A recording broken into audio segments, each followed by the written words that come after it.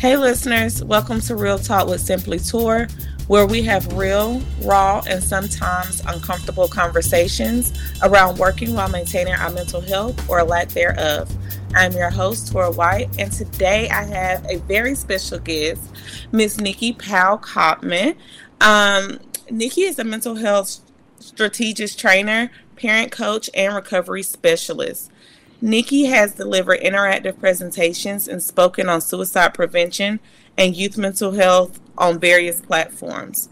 She also helps individuals combat the challenges that come with addiction recovery. In addition, Niki is impacting lives globally with her leading mental health magazine and movement, Rally Up to Save Lives, to normalize mental health and end suicide. With over a decade of education, training, and life and work experiences in the mental health field, Niki is helping strengthen families by cultivating hope and bridging the gaps between parents and their children. Welcome, Niki. How are you?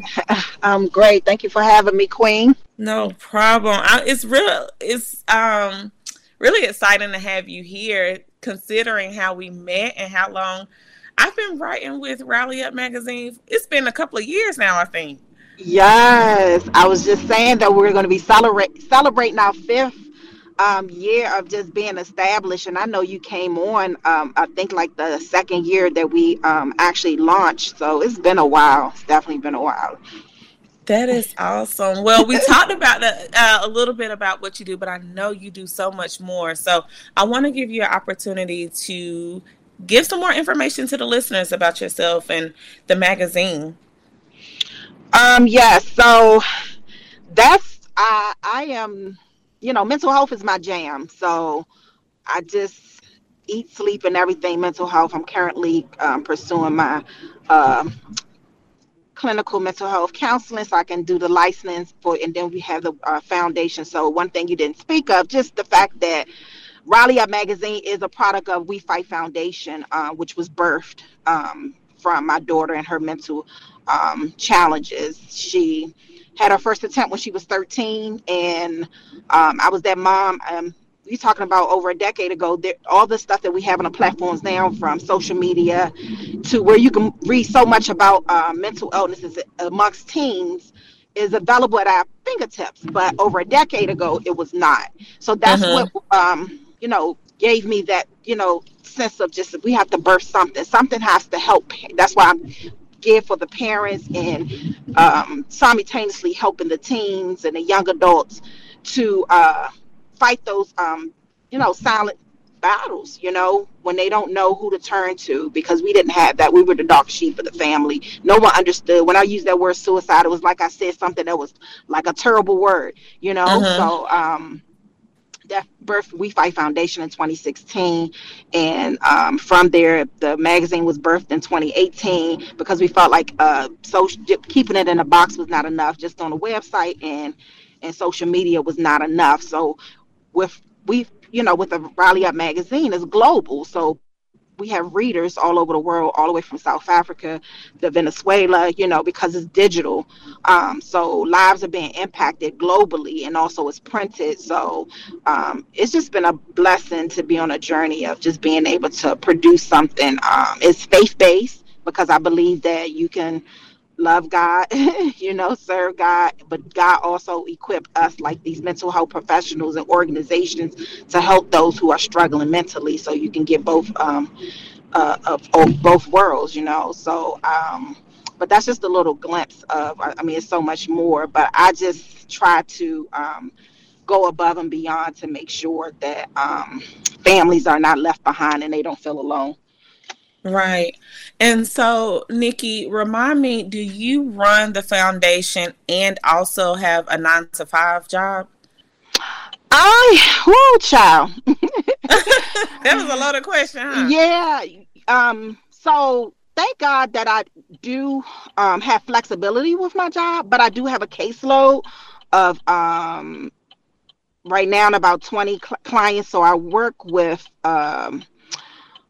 addiction, that's the population now. So I'm a recovery specialist. And so my caseload do require me to meet with my clients and, meet them in a community and provide relapse prevention and so forth. So that is maybe not that I have to clock in at 9 and leave at 5, but our hours are 24/7. So we work in different hours because we have to meet them where at the exactly where they are and what they need. Right. Yeah. And so you're doing that and running the foundation, correct? Yes, ma'am. And looking for features and doing the magazine. So I'm the editor chief of the magazine. I do the layouts and everything of the magazine as well. So I'm doing, my recovery specialist as well as the foundation as well as the magazine. So my plate is definitely full. As well as being a wife, as well as Whew. being a parent. Yes, You know? yes, yes. I have a whole teenager. It's basketball season. So we're doing practices, we're doing games, and then of course I can't forget about hubby. So yes, that lifestyle alone. Actually last and I'm in school. So I'm coming up on my practicum and researching suicide prevention because that is so dear to my heart. Mm-hmm. I'm in a research class. So you have 3 classes, and I actually had an anxiety attack last night. Why? Because I'm processing this, I'm reading this, and I got to do my research paper on this. And what it did, it triggered that, the all the things that I went through with my daughter. She had 6 attempts of suicide. So I'm doing this paper and I'm trying to get my license and, I'm preparing for my practicum. And this is one of the research classes I need before I start my practicum. And so even that, being in school as well. So I'm in school full time. So my plate is full, and I had a whole panic attack. Like anxiety attack. I had to shut it down mentally. So I have a therapist. I meet my therapist tomorrow. There is no way I could get through all I'm doing without having a therapist. And There's so no you way. bring up a good point. So even in doing, I think a lot of times people, for whatever reason, don't think that people who do the work have therapists. And Mm. so just give the listeners a glimpse of how you manage your mental health while also dealing with individuals who may or may not be in the midst of a mental health crisis, but definitely have mental health or substance misuse issues. Well, number one, I know we talk about self-care all the time. You hear people say, "Oh, you have to self-care," but what does self-care look like? Self-care looks so different from one individual to the next. But for me, knowing when I need to shut it down and being okay with that. So that unapologetically saying no is like really heavy for me because I am an empath, and I have this desire to help everyone. And so I used to like stretch myself very, very thin because I'm really so, and because with my clients, I'm not just looking at them as clients. I really, being an empath, you want to help, make sure they're good. So you're doing the same for your family. You passionate about your work.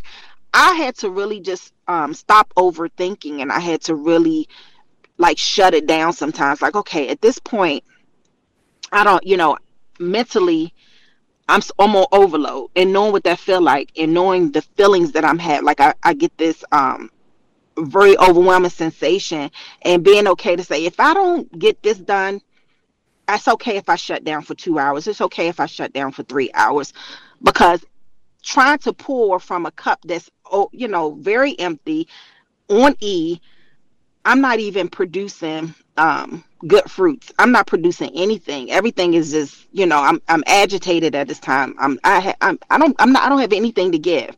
So it's very extremely important for me. My self-care is being okay with recharging, being okay for taking short vacations, meaning I need to go away for a day. I may not go away for the whole weekend, but I will literally go away, pack up overnight bag, drive somewhere far, and maybe 2 hours away from home. And I love to be by water or just somewhere with some a nice scenery, and just recharge. Mm-hmm. Gather my thoughts, get myself together, because I am nothing, if I do not take that time to recharge. So yes, having a therapist is one part, but also just shutting it down is big, very huge for me, because my therapist, that's only an hour. She'll give me the tips and tools, because she'll ask me now, and she's like, and also don't, those 15-20 minutes are good breaks. She was like, in between seeing clients, in between doing things, take your 15 minutes, take your 20 minutes. Those are very important as well. Shutting everything off, or even, she was like, even if it's just watching a quick show, whatever it is to soothe your mind is important. But like I said, it looks different for everyone. And I know for me, even making jewelry, I'm trying to get back into that. That's therapeutic. I love just escaping, putting music on and making jewelry, so really going back to the things that makes me feel good so that I can show up whole for other people. Mm-hmm. How do you manage? So I know one of the things that we've talked about just in private conversations before, like I remember, a conversation I had where my depression had crept up and I was just like really, it was just really dark times for me. And you had gone through multiple losses in a small amount of time. In those moments, was it difficult to show up for other people, or did you feel any emotions with having to say like, hey, I need to show up for me right now? And I may not have the capacities to show up for others in the way that I typically show up. When I had, lost from my mom to my brother-in-law, it was like a lot of deaths back to back. And I was in school, especially when you have a magazine or something that people are expecting quarterly. If you disappear, you get so much negativity. Like, stop posting on social media. That's the thing. You lose followers. I've lost subscribers. I actually did have to shut down. So I was dealing with, I didn't know that I was slipping into a depression. And I didn't know that I was having a hard time, that I was trying to process grief. It took my faculty advisor at the school was just like, did you take a break when you lost your mom? And I was just like, I had to rethink about it. And I was like, you know what, I didn't. It was like, grief is like a band, like it'll come rob you. Mm-hmm. That grief, woo, it's so fluid. It's so fluid. People think it's like, oh, you get them 3 days of bereavement. No, that bereavement is nothing. School will give you bereavement, jobs will give you bereavement, but grief is no timeline on the grieving and healing. It looks different. This was 2 years later. Let's be clear. So it wasn't, I was just trying to like swallow myself into all the things, like being busy, that busyness. So I was just going on, okay, I'm just going to keep going. I know she's in a good place, and I knew all that. So I gave myself all the positive talks I could give myself. She's in a good place, and I know she lived a good life, and all this, and my brother and everything. And I was just like filling myself up with everything I needed. And when it was like a certain things, from her birthday or anniversary, just things that would remind you and trigger, it just kept, I was slipping into a deeper and deeper depression, but I was functional. That functional depression is real. I was still functioning. I was still going about things, but I started getting darker and darker and darker. So then my brain things were getting fogger. I couldn't think, I couldn't process my paper. I was starting to get bad grades on my classes. I flunked out on the class. Everything just started crumbling underneath me. That's when I realized that I was really going into a severe depression, and I was still grieving.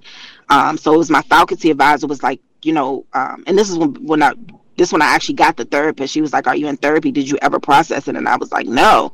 So that was the best decision I made, to actually get a therapist and process my grief. So yeah, I had to take some time out. A whole magazine didn't come out. We lost some followers, we lost some subscribers, but I had to find me, because I was losing me, and my family needed me, and I needed me, so Raleigh Magazine didn't mean anything anymore. You know what I mean? We Fight Foundation didn't mean anything anymore.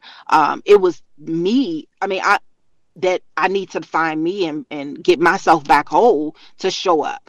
So that grief part, it can really take everything from underneath you. You got to process grief. You got to give yourself time to heal. I couldn't say that more. People try to just pick up the pieces, like we try to be super women. And just keep it moving and keep it moving and keep it moving. Yes, And I think that's just the worst, you know. So even though your job telling you only need 3 days, if you need more days, they have FMLA. Take advantage of other things to give yourself as much time as you need, you know, to process things. And then if you have to put your projects on hold, we have to be okay with those things. I remember you know how they always talk about certain balls that you can drop, but those that you can't pick. Our health, you know what I mean? That's a ball that you just cannot drop and think that you could just pick up and, you know, patch. You have to take care of that.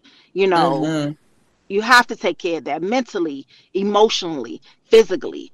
You have to, you know, there's no way you could keep doing patchwork and expect to be, you know, producing good fruit or to be, you know, prosperous. There's no way. There's no way. There's no way. You have to take care of all of that mentally, Right. emotionally, spiritually, physically, everything you need to be whole. Because being whole, and that's what I talk about with mental wealth. And one thing I had, because we used to call ourselves Ultimate Guide to Mental Health, I switched it to Ultimate Guide to Mental Wealth because, you know, mental health, it refers to, you know, like I said, the emotional and the physical, everything we just talked about, that, you know, social well-being and everything, how we think and feel and act, right? But mental wealth, on the other hand, I changed it to the Ultimate Guide of Mental Wealth because we have to successfully be able to process and manage the content of our mind. So if we on overload and we overthinking and we grieving and all, we have to, being mentally wealthy, we have to be able to think clearly, be able to, you know, conflict resolutions and be emotionally stable and, you know, problem solve and resilience and, you know, um, processing, you know, those life stressors and obstacles. If we're unable to do that, then you need to take time, you know, to take care, you know what I mean, your mental health, because at this point, you're not mentally wealthy. Mm-hmm. You're not at a place to reach your full potential of what God has for you in your life and your purpose. There's no way, you know. And on the other hand of all this, I am, you know, I believe in going. I am that prayer warrior, you know. So then I'm showing up as an intercessor on Tuesday night, you know. So I have my responsibilities on the spiritual side. So I know the importance of prayer, but I also know the importance of taking care of my mental health. Mm-hmm. And I think too, one of the things, especially as entrepreneurs, as people who are the leader or the founder of certain, whether it's an organization, a nonprofit, magazine, whatever it is, sometimes being the head, you do feel like I can't do certain things because I don't want other people to look at me a certain way, or I don't want people to think that I can't lead this or I can't do this simply because life happened. And I'm like, hey, I need to take a time to process the life that's happening. I Um, used, I go used to with get on this. live and say that. I used to get on live and say, it's a whole person behind this magazine. I used to say it just like that. I want you all to know it's a whole person behind this magazine. This is not just a computerized, robotic person, you know, running this magazine.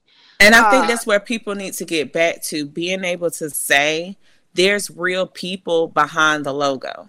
There's real people mm, behind the work. I think a lot of times, whether it's in a 9 to 5 job, whether it's in entrepreneurship, mompreneurship, teampreneurship, whatever it is, we have to start realizing that there's real people behind it. Social mm-hmm, media, that's one of my biggest difficulties with social media, because I think a lot of times we get on there, there's bots, there's people, and you get bogged down by the opinions of people that you don't even know.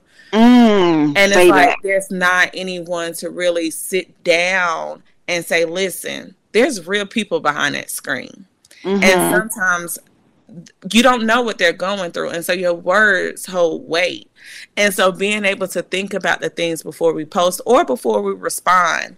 I see people when they go viral and everything, and I'm like, they actually read the comments. I just don't.